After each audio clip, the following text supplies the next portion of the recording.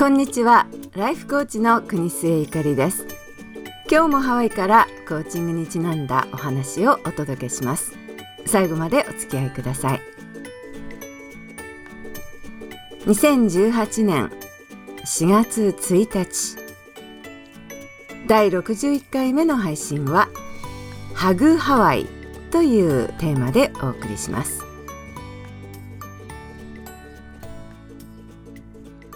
看護師のゆきさんが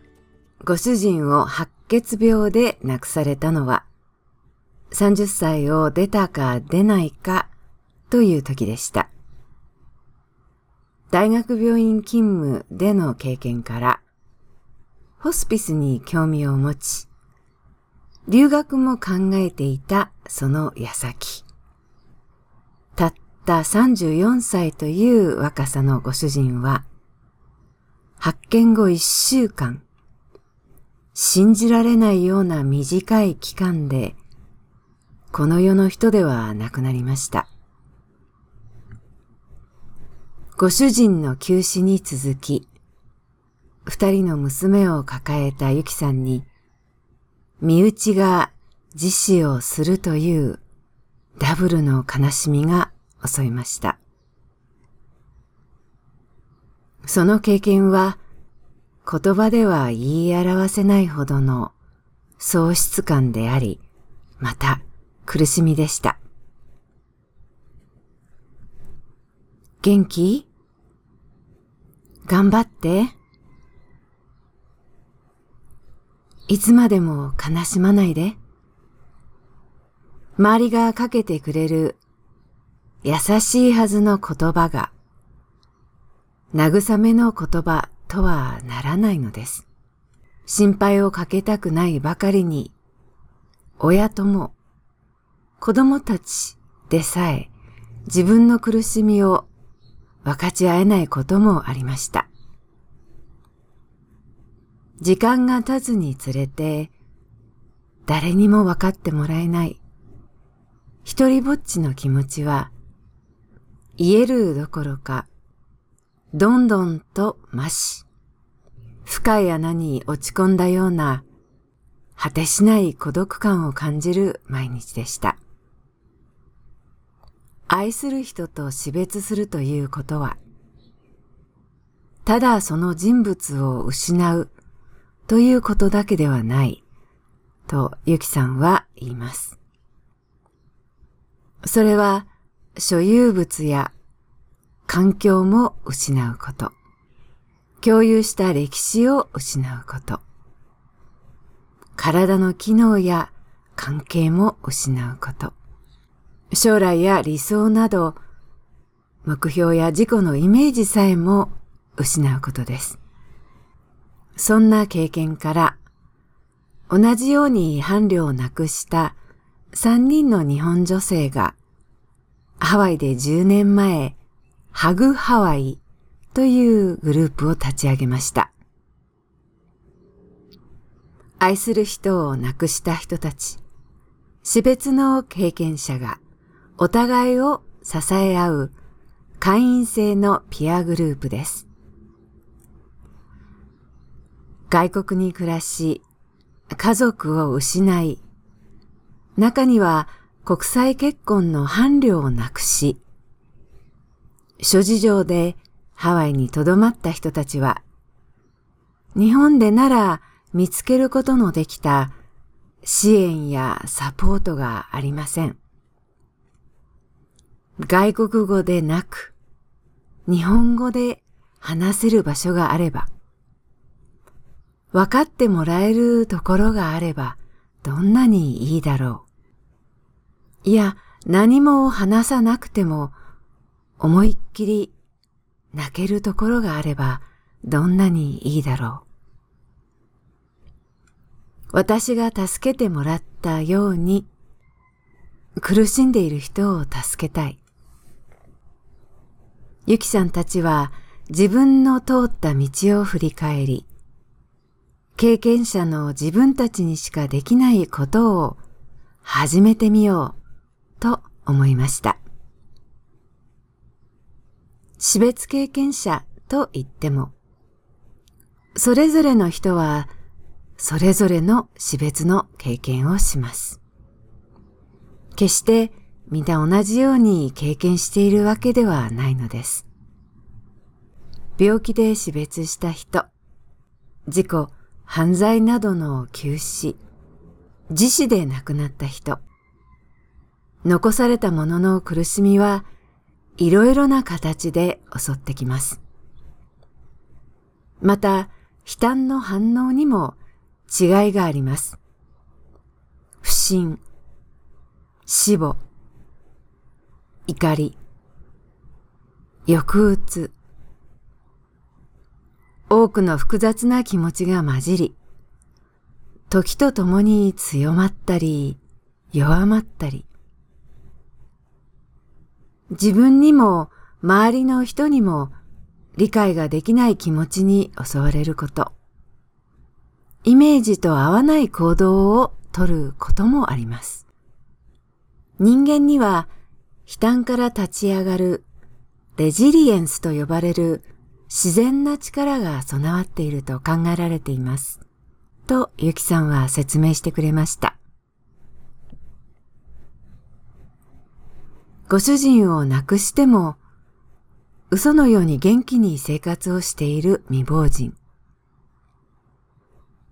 何年も経っていても涙に暮れている女性。奥様の生前にすでにネットでデート検索を始めている男性。それぞれが人生の危機に直面し、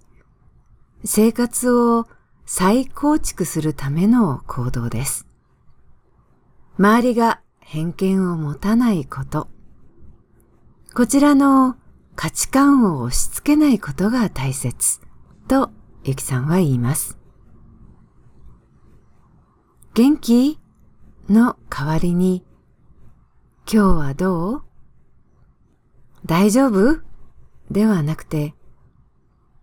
どんな風に過ごしている？そんな風な寄り添いの言葉をかけてあげてくださいとゆきさんはアドバイスしてくれました。小さな気遣いでも、際立った何かをしなくても、相手の心と共にあることが一番の慰めです。再婚をしてハワイ移住後、娘たちもアメリカの生活に慣れて成長し、ハグハワイも軌道に乗せました。ハグハワイは今ではハワイだけでなく、東京、大阪、帯広までもグリーフワークのコンセプトが広がっています。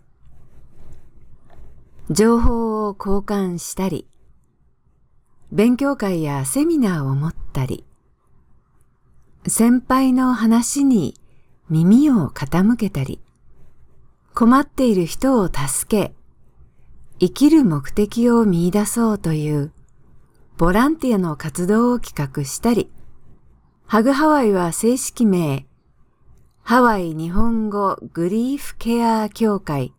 と登録しています。継続して同じ場所で同じ時間に会合があるというだけで違うと思うんです。今月来れなくても、いつか行ける場所があるっていうことが支えになればいいなって思って。10年続けるというのは、言うは安く行うは堅し。ハグハワイの存在で、どれだけ多くの人が自分だけの涙を心置きなく流してこれたことでしょう。ゆきさんは死別者の心をもっと理解したいと、ハワイから早稲田大学の通信大学に入り直し、子育て家事をこなしながら卒業しました。さらに今ではハワイパシフィック大学のカウンセリングの大学院に進んでいます。自分でも体験し、仲間を育み、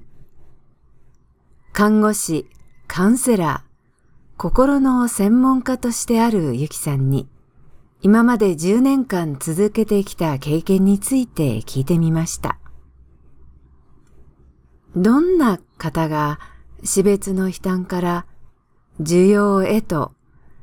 人生の再構築へと進んでいけているんですか？クリスチャンのゆきさんは、これは宗教だけのことではなくて、と前置きして、この世の価値観だけで生きるんじゃなくて、人生ってこれだけじゃない。人生には意味がある。と、意義を見出すことができる方は、人生の次の段階に進んでいると思います。と答えてくれました。ハグハワイのハグは抱きしめるのハグですが、ゆきさんはhelp, understanding for grief この言葉の頭文字からハグの名前を取りました。グリーフは悲嘆、悲しみを意味します。ハグは時に言葉では達することのできない深いヒーリングをもたらします。ドーパミンやセロトニンなど幸福ホルモンと呼ばれている神経伝達物質を促進する効力もあると言われています。ハグハワイの地道な活動は言葉だけでなく一緒に流す涙を通して多くの人たちに心の幸福ホルモンをじわじわと広めてくれているようです。ハグハワイへのお問い合わせは、ハグハワイのホームページ www.hughawaii.com までお願いいたします。いかがでしたでしょうか？人生がみるみる楽になるコーチトーク。ゆかりのポッドキャストをいつも聞いていただきありがとうございます。これからも頑張って配信していきたいと思います。ご意見やご希望、ご質問などがありましたら、ぜひお寄せいただきたいと思います。それでは次回、またお耳にかかります。今日も素敵に、しなやかに、爽やかにお過ごしください。お相手はハワイのライフコーチ、国末ゆかりでした。